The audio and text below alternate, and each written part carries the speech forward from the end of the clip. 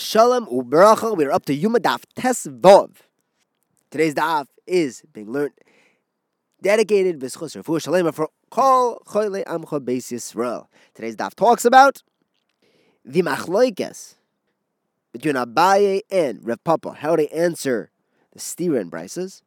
Then it talks about the interesting sprinkling of the dam tamid, which was partially like an oila, partially like a chatos, and it finishes with the beginning of a discussion about the specific location of the Beis Hatloim.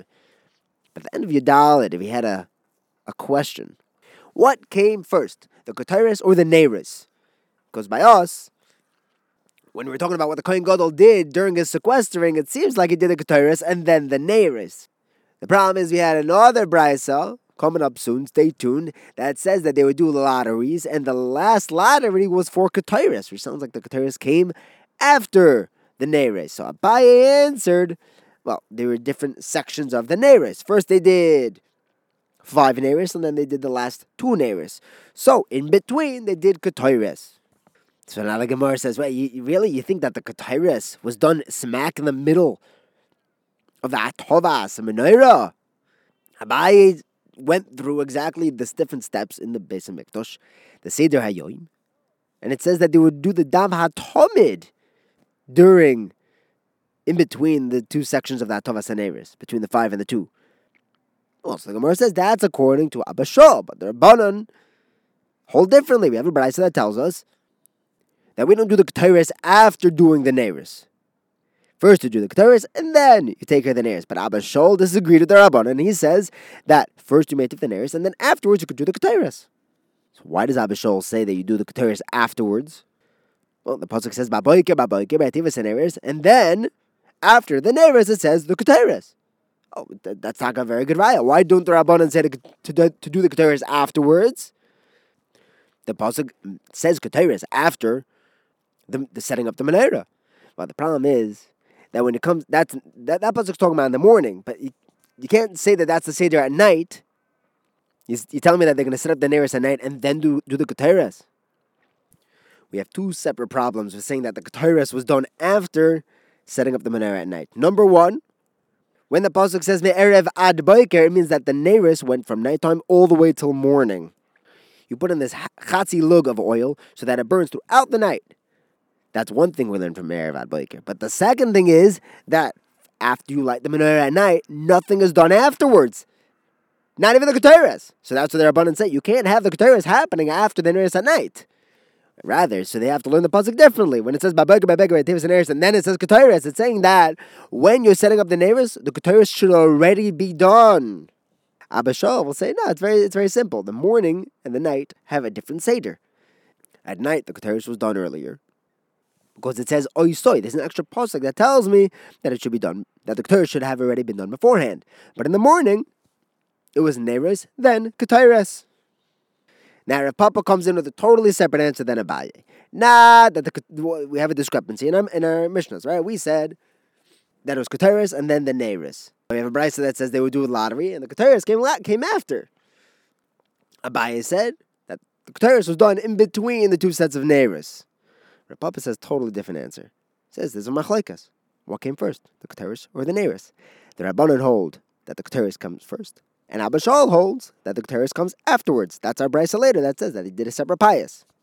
Now, first the Gemara says that it doesn't make sense to say that we're the Rabbanan and then it's Abba Shaul talking about pious, because afterwards we have a Mishnah after the Mishnah about pious that talks about how the Kohen Gadol would shecht the Tomid, and you have another Kohen that would help him finish the Shechita. Then he'd go inside of the Ketores, and then he would set up the Neiris, Ketores first. That's Kefi the Rabbanan, that the Ketores was first. So it goes our Mishnah Rabbanan, then the pious Mishnah, which is Abba Shaul, and then it goes back to the Rabbanan. Why would we sandwich it in like that? Once we're talking about Abba Shaul's Shita, we should stick with Abba Shaul. The Mishnah seems to be bouncing back and forth. So Papa says, yeah, the Reisha and the Seifa is the Rabbanon, and in the middle we have the Shita of Abba Shaul. Now, it makes sense that Abaye doesn't like Rav Papa's Shita because we don't want to be sandwiching Tanoim in between one Shita. But why doesn't Rav Papa like Abaye's answer that the Ketores was done in between the 5 and the 2 Atovas and Neiris? Well, he says you're also shtickle out of order because the first Mishnah is talking about the 2 neiros, and then it goes back to talking about the 5 neiros. It's out of order. They would do the 5 neiros first. You want to chop as many mitzvahs as possible, and then they would do 2 neiros afterwards. So you're not exactly beseder either. Abai is not so bothered by that. Because he says we're not talking about the Seder HaYom in our Mishnah. We're talking about what did the Kohen Gadol do during his sequestering. He would do Keteris and then the 2 neiros. When you're talking about the Seder HaYom, yeah, the 5 came first, but that's not what we're talking about. Now we talk about the sprinkling of the blood of the Karban HaTamid. The Kohen would go to the north, east, and he would sprinkle blood north and east. On the corner, it would go both directions. Then he would go southwest and put in those 2 directions. However, comes along Rav Shimon Ish HaMitzpeh. And he says when it comes to the Karban HaTamid, the Kohen would go northeast, and he would sprinkle it, 1 sprinkle going north and east. Then he would go southwest, and he would do 2 separate sprinkles. One west and 1 south, in the southwest. Now, why is Rav Shimon Ish HaMitzpeh splitting this up into 2 separate sprinkles? It should be 1 sprinkle in the northeast and 1 in the southwest. Why is he turning the southwest one into 2 sprinkles? 1 for each direction. So Rav Yochanan explains that the pasuk, when talking about the Karban Tamid, says Sir Izim Echad Lechatos LaHashem on the Oilas HaTamid. It mentions a chatos when it's talking about the Oilas HaTamid. So yeah, the Karban Tamid is an Oila, but it mentions a chatos also. So where do you get some chatos action in this Karban Oila? Because the chatos is sprinkled on both corners, not 1 sprinkling on the 2 corners. So that's why the first sprinkling was done like an oila on both directions. The second one was sprinkled like a chatos, 1 on the right, 1 on the left, 1 on the south, 1 on the west. Frag the Gemara, 4 kashas on Rav Shimon Ish Mitzpah. Okay, you're trying to get chatos and oila both in this 1 Karban Tamid. Why not do an extra set of sprinkling?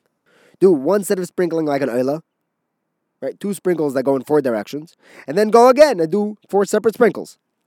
Nah, the Gemara says that we never see a Kohen doing a second set of sprinkling if the first one was already mechaper.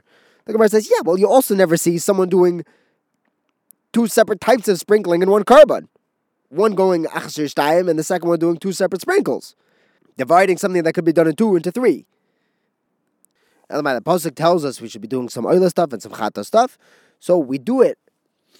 We throw in the chatas on 1 corner, so it doesn't look totally different.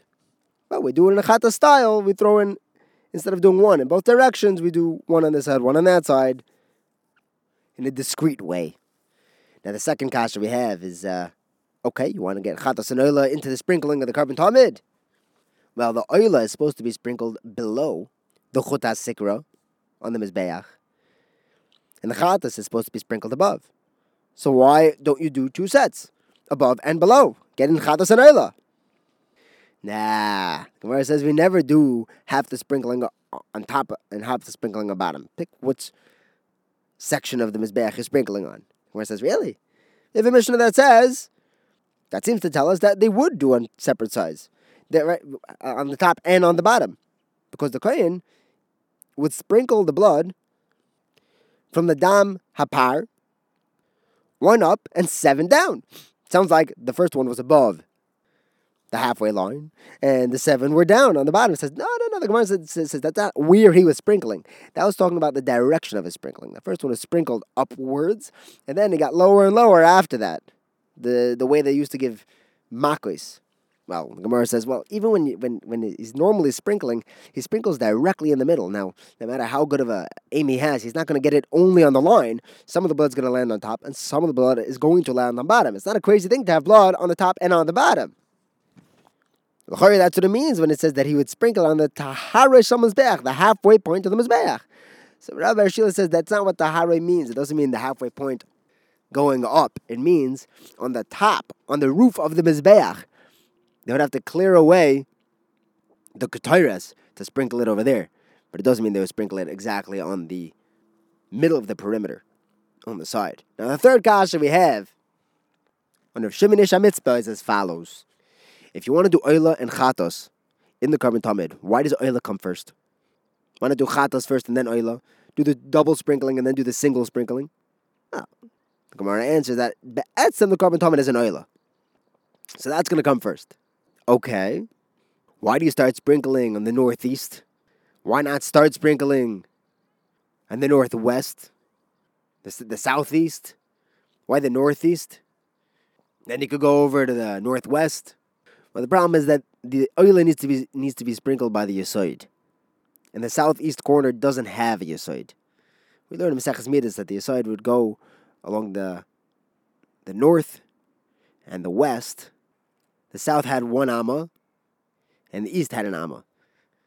This is in order to have that strip of land that was divided between Yehuda and Binyamin. Yehuda's would encroach on Binyamin's chelek.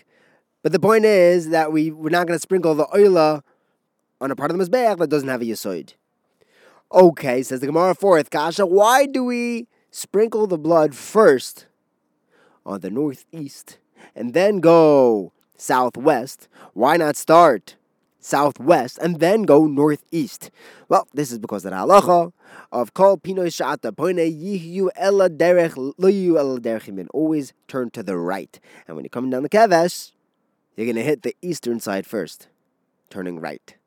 I haven't quite worked that out in my head yet. But who says, asks the Gemara, that this is a carbon oila, that the carbon is a carbon oila, and you're supposed to add in some elements of a chatos? Maybe the carbon tomid is a chatos, and you're just supposed to add in elements of an oila? Why are we bending over backwards to accommodate oila halachas? Well, because the pasuk says, al oilas ha-tomid. The tomid is an oila. It also says chatos. So we add that in from the pasuk. Now, new sugya, which is going to continue into tomorrow's daf, the Mishnah says that the mamuna, the person in charge, the shamish over there, would say, go and get a tleh from the lishkas beis ha-tloim. Well, this lishkas beis ha-tloim was in the northwest corner, and every corner of this room had its own little room.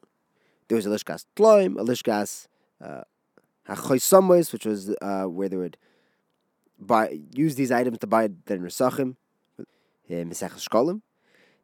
Then there was the lishkas beis hamukad, where they had all the materials for fire, and then they had another one for another room for all the materials of the lechem aponim. The frag the Gemara, you really going to tell me that the beis hatloim was in the northwest? We have a brayso that tells us that there were 4 rooms in the beis hamukad. There's like these little rooms that opened up into a big lobby. 2 of these rooms were part of the Beis Hamikdash in the Kodesh, and 2 of them were in Chol, outside. And then these markers that would divide to know where you're walking into the Kodesh area. And it says in the southwest, not the northwest, was the Lishkas for the Tloim, for Karbonis. Southeast was the Lechem Aponim. Northeast, they hid the stones from the Mizbeach of the Malcha Yovan by the Beis Chashmonoim. Northwest was where they would go down to go to the mikvah.